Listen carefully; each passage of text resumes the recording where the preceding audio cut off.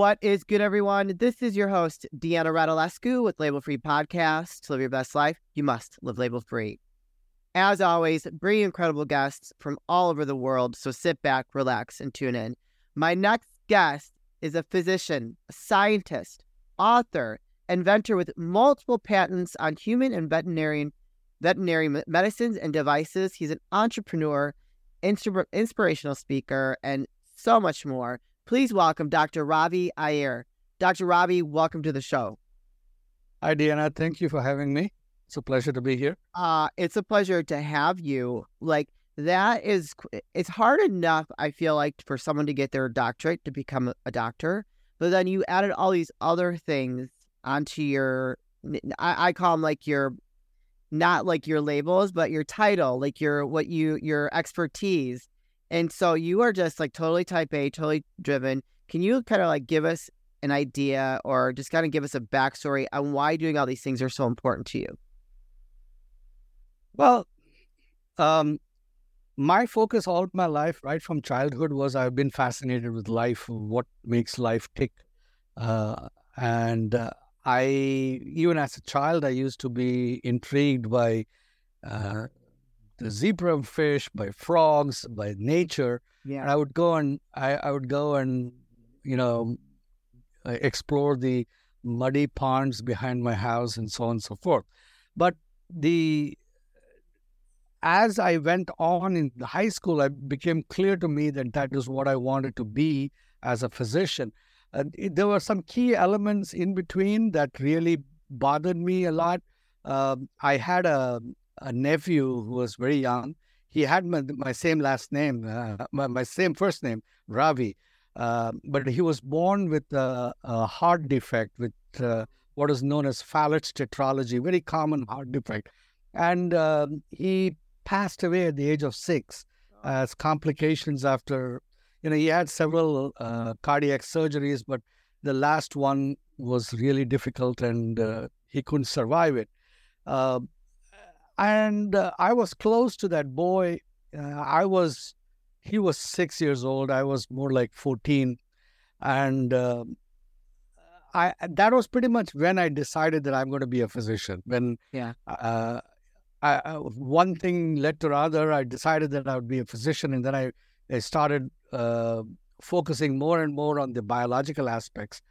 Then along the way, how every life has light and dark.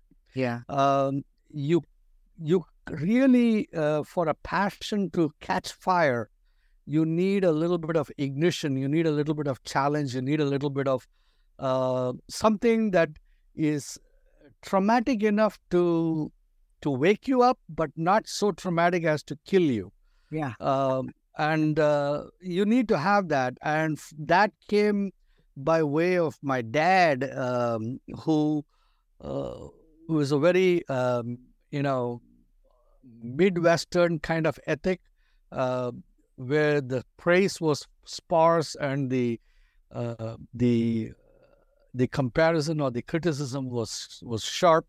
And in an effort to kind of drive myself to become worthy of his praise, I started working harder and harder and harder.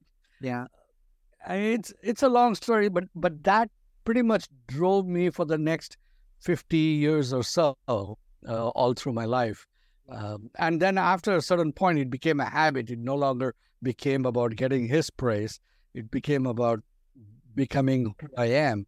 But at that critical phase between the age of 14 till around the age of 22, it was very much about getting my father's approval and recognition. Do you think that is mainly because you're male or because of your culture?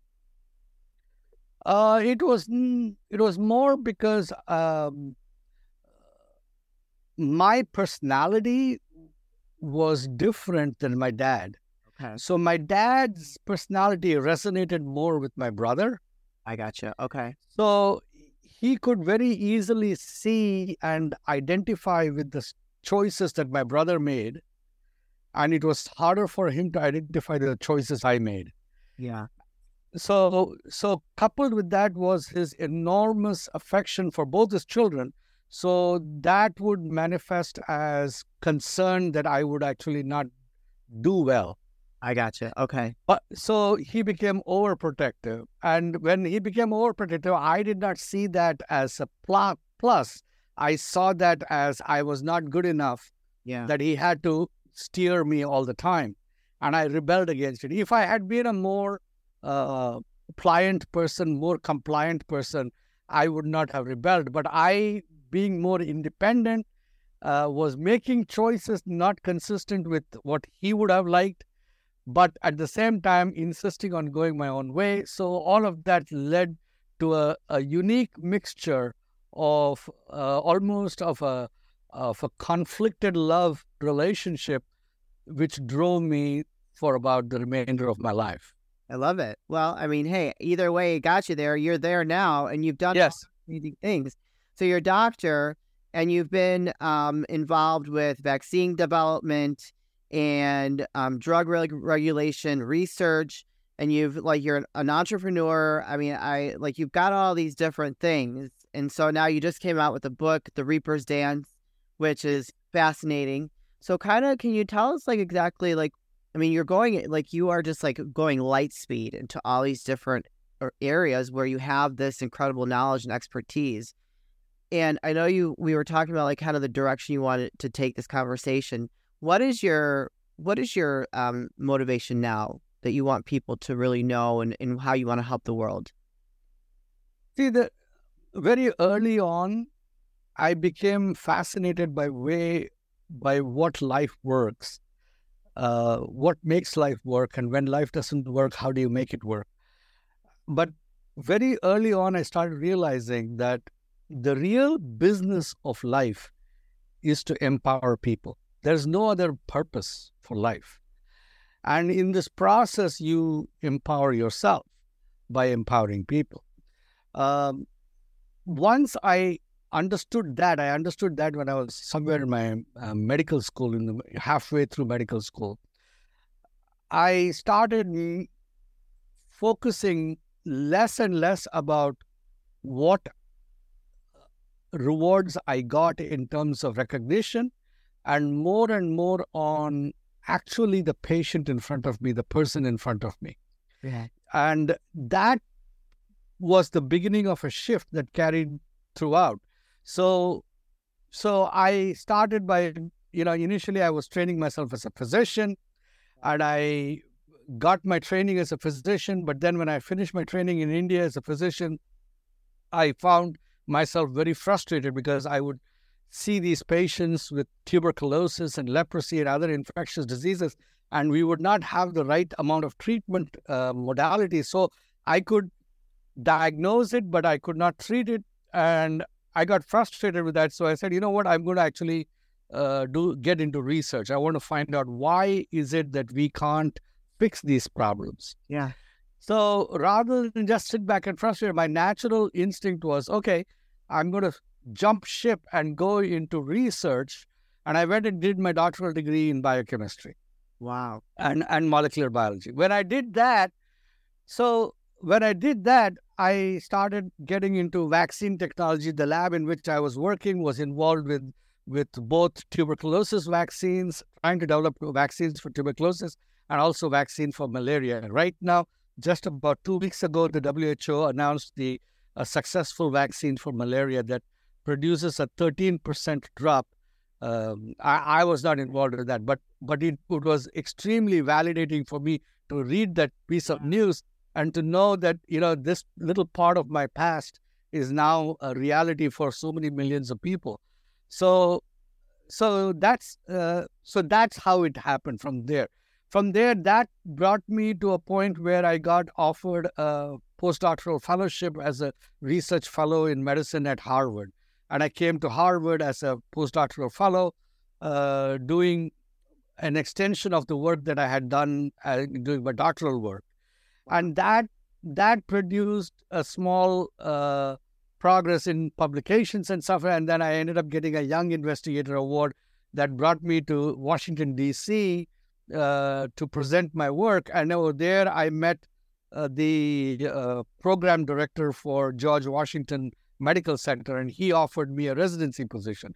Wow. And then, so each thing dovetailed into the next phase, almost as if there was some higher power pushing you down a path.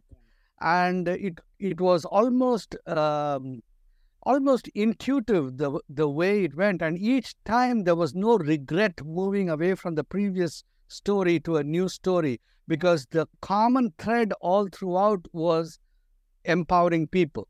Yeah. So because the common thread was the same, I had no regret moving from one phase to another. I never felt, oh my God, I have to start again.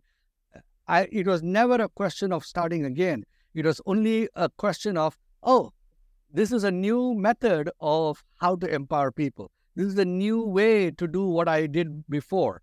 So each one was a new tool in my toolbox. And then as I went on from there, at one day in 2007, my mom was visiting me, and she could not sleep in the night because her leg was hurting from arthritis, and she could not tolerate ibuprofen because it would tear her stomach up.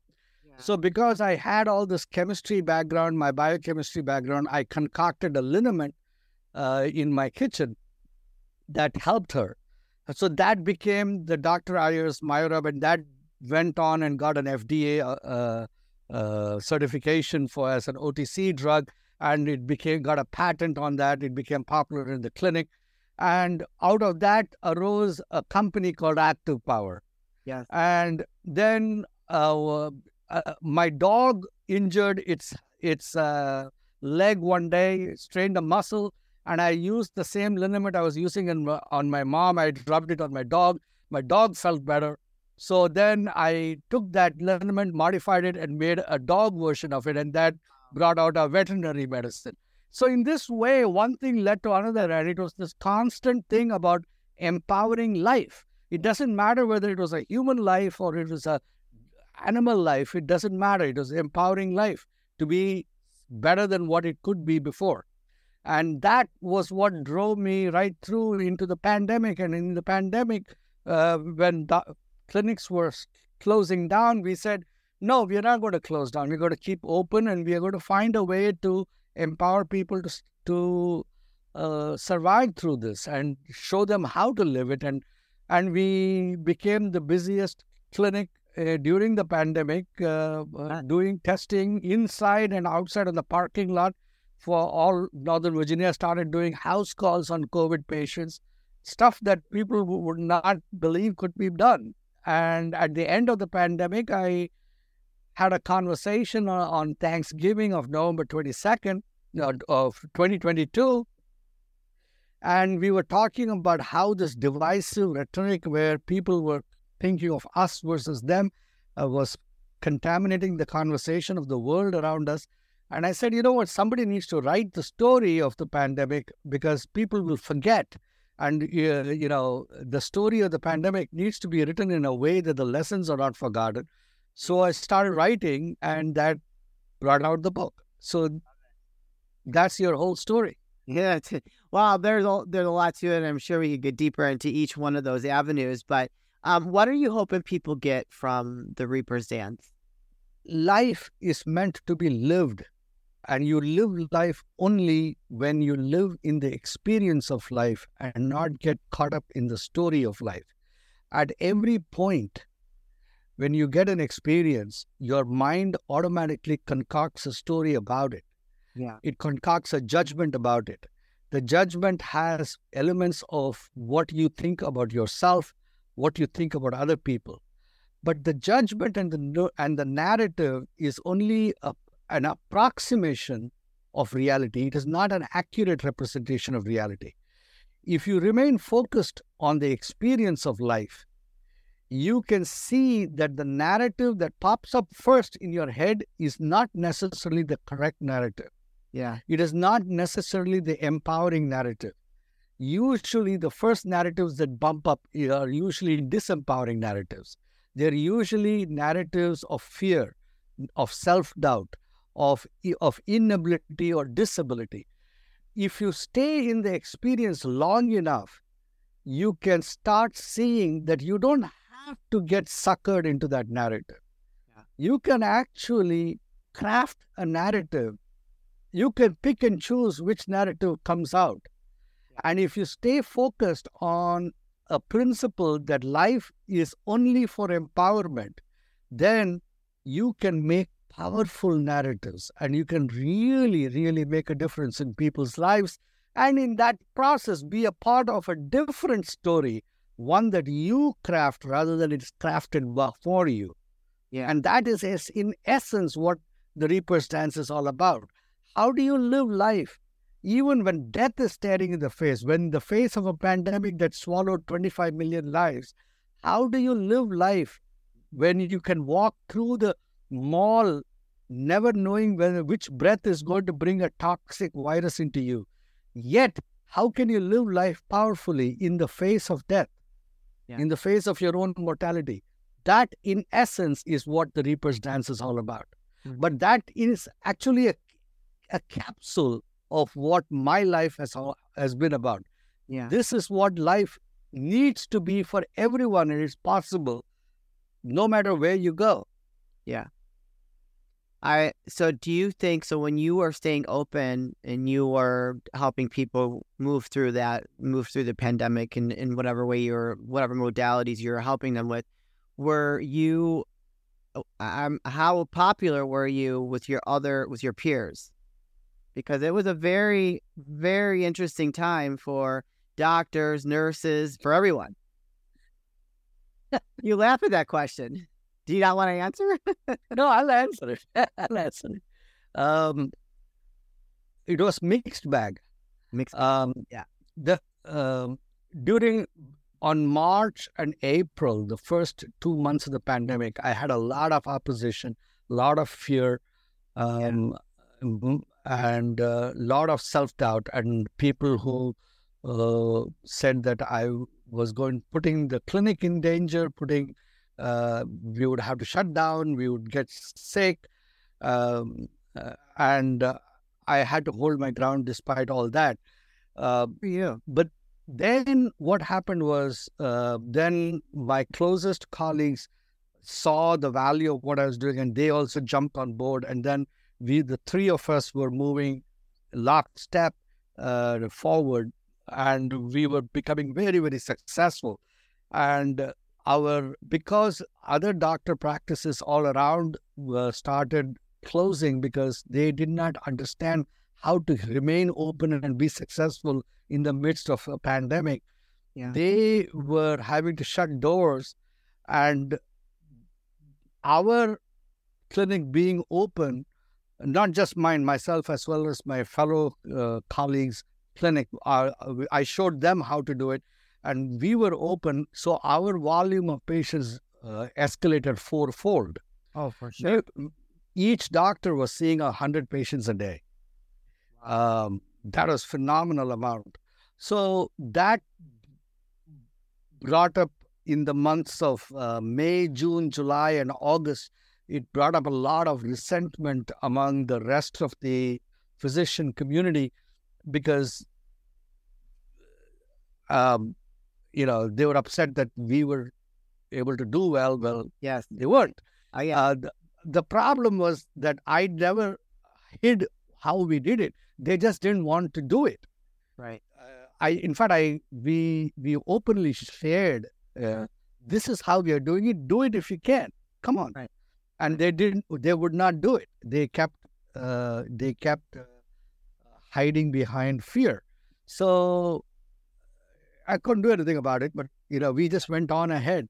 Then by September, October, there was a gradual diminishing of that. Right. And then in December, the vaccine started rolling out, and then, the conversation shifted differently. Yeah. That was among our peers. You asked me about the peers. In the patient population, it was again a mixed bag. The majority of patients, they were fearful, but when they saw how we were doing the care, willing to even come to their homes and care for them and still remain safe and disease-free, they started really rising to the challenge. And that increased our standing in the community a huge fold. Yeah. But there were also the difficult rhetoric about masking versus not masking, about drugs, whether it was ivermectin or hydroxychloroquine or vaccines, or about Anthony Fauci and so on and so forth. The problem was that it is not that those conversations were entirely wrong. All those conversations had a little kernel of truth in them, but the problem was the way it was being done. It was being blown out of proportion, and that was unfortunate. But we just had to survive it, and we kept educating as much as we can, and it worked. Most of them worked, especially when you put your own life at stake, when you put your skin in the game. Then people are willing to believe you. When you try to talk without putting anything of yourself at risk, then they won't believe you. Wow. Well, I love this. I love having this conversation with you. I'm assuming, I mean, you are definitely, I would say, an anomaly in your industry, because, you know, most people jumped on the bandwagon, and for you to have stayed open to help people is great. I personally was a non-masker, non-vaccine. I just was not buying it for me personally, but I support anybody who, whatever. It's all free will. We have free will. So I just want people to stay healthy. Where can people now, this Active Power, do you sell that online, or is that only at your clinic? No, it's online. It's activepower.com. The active is spelled without an E in it. So it's ACTIVPOWER. Okay. And where else can people find you? Where can they purchase your book, connect with you, and learn more? The Reaper's Dance is, look it up on Amazon. The Reaper's Dance, you can look it up with my name, Ravi Iyer, Iyer, and you'll pull it up. I'm there. I have a Goodreads page. I have a channel. I'll put it up in the text so you can put it in the show notes later. Yes. I have an author website, so you can. So then, Active Power is, but most importantly, people can email me through those channels. I always reply. Okay. And you can follow me wherever. I'm writing on my next book. It's on neurodiversity. I have another outlines of 2 more books on paper that I had to flesh out. One is on living free of diabetes and obesity, and the other is Secrets of Nana's Kitchen, my grandmother's kitchen.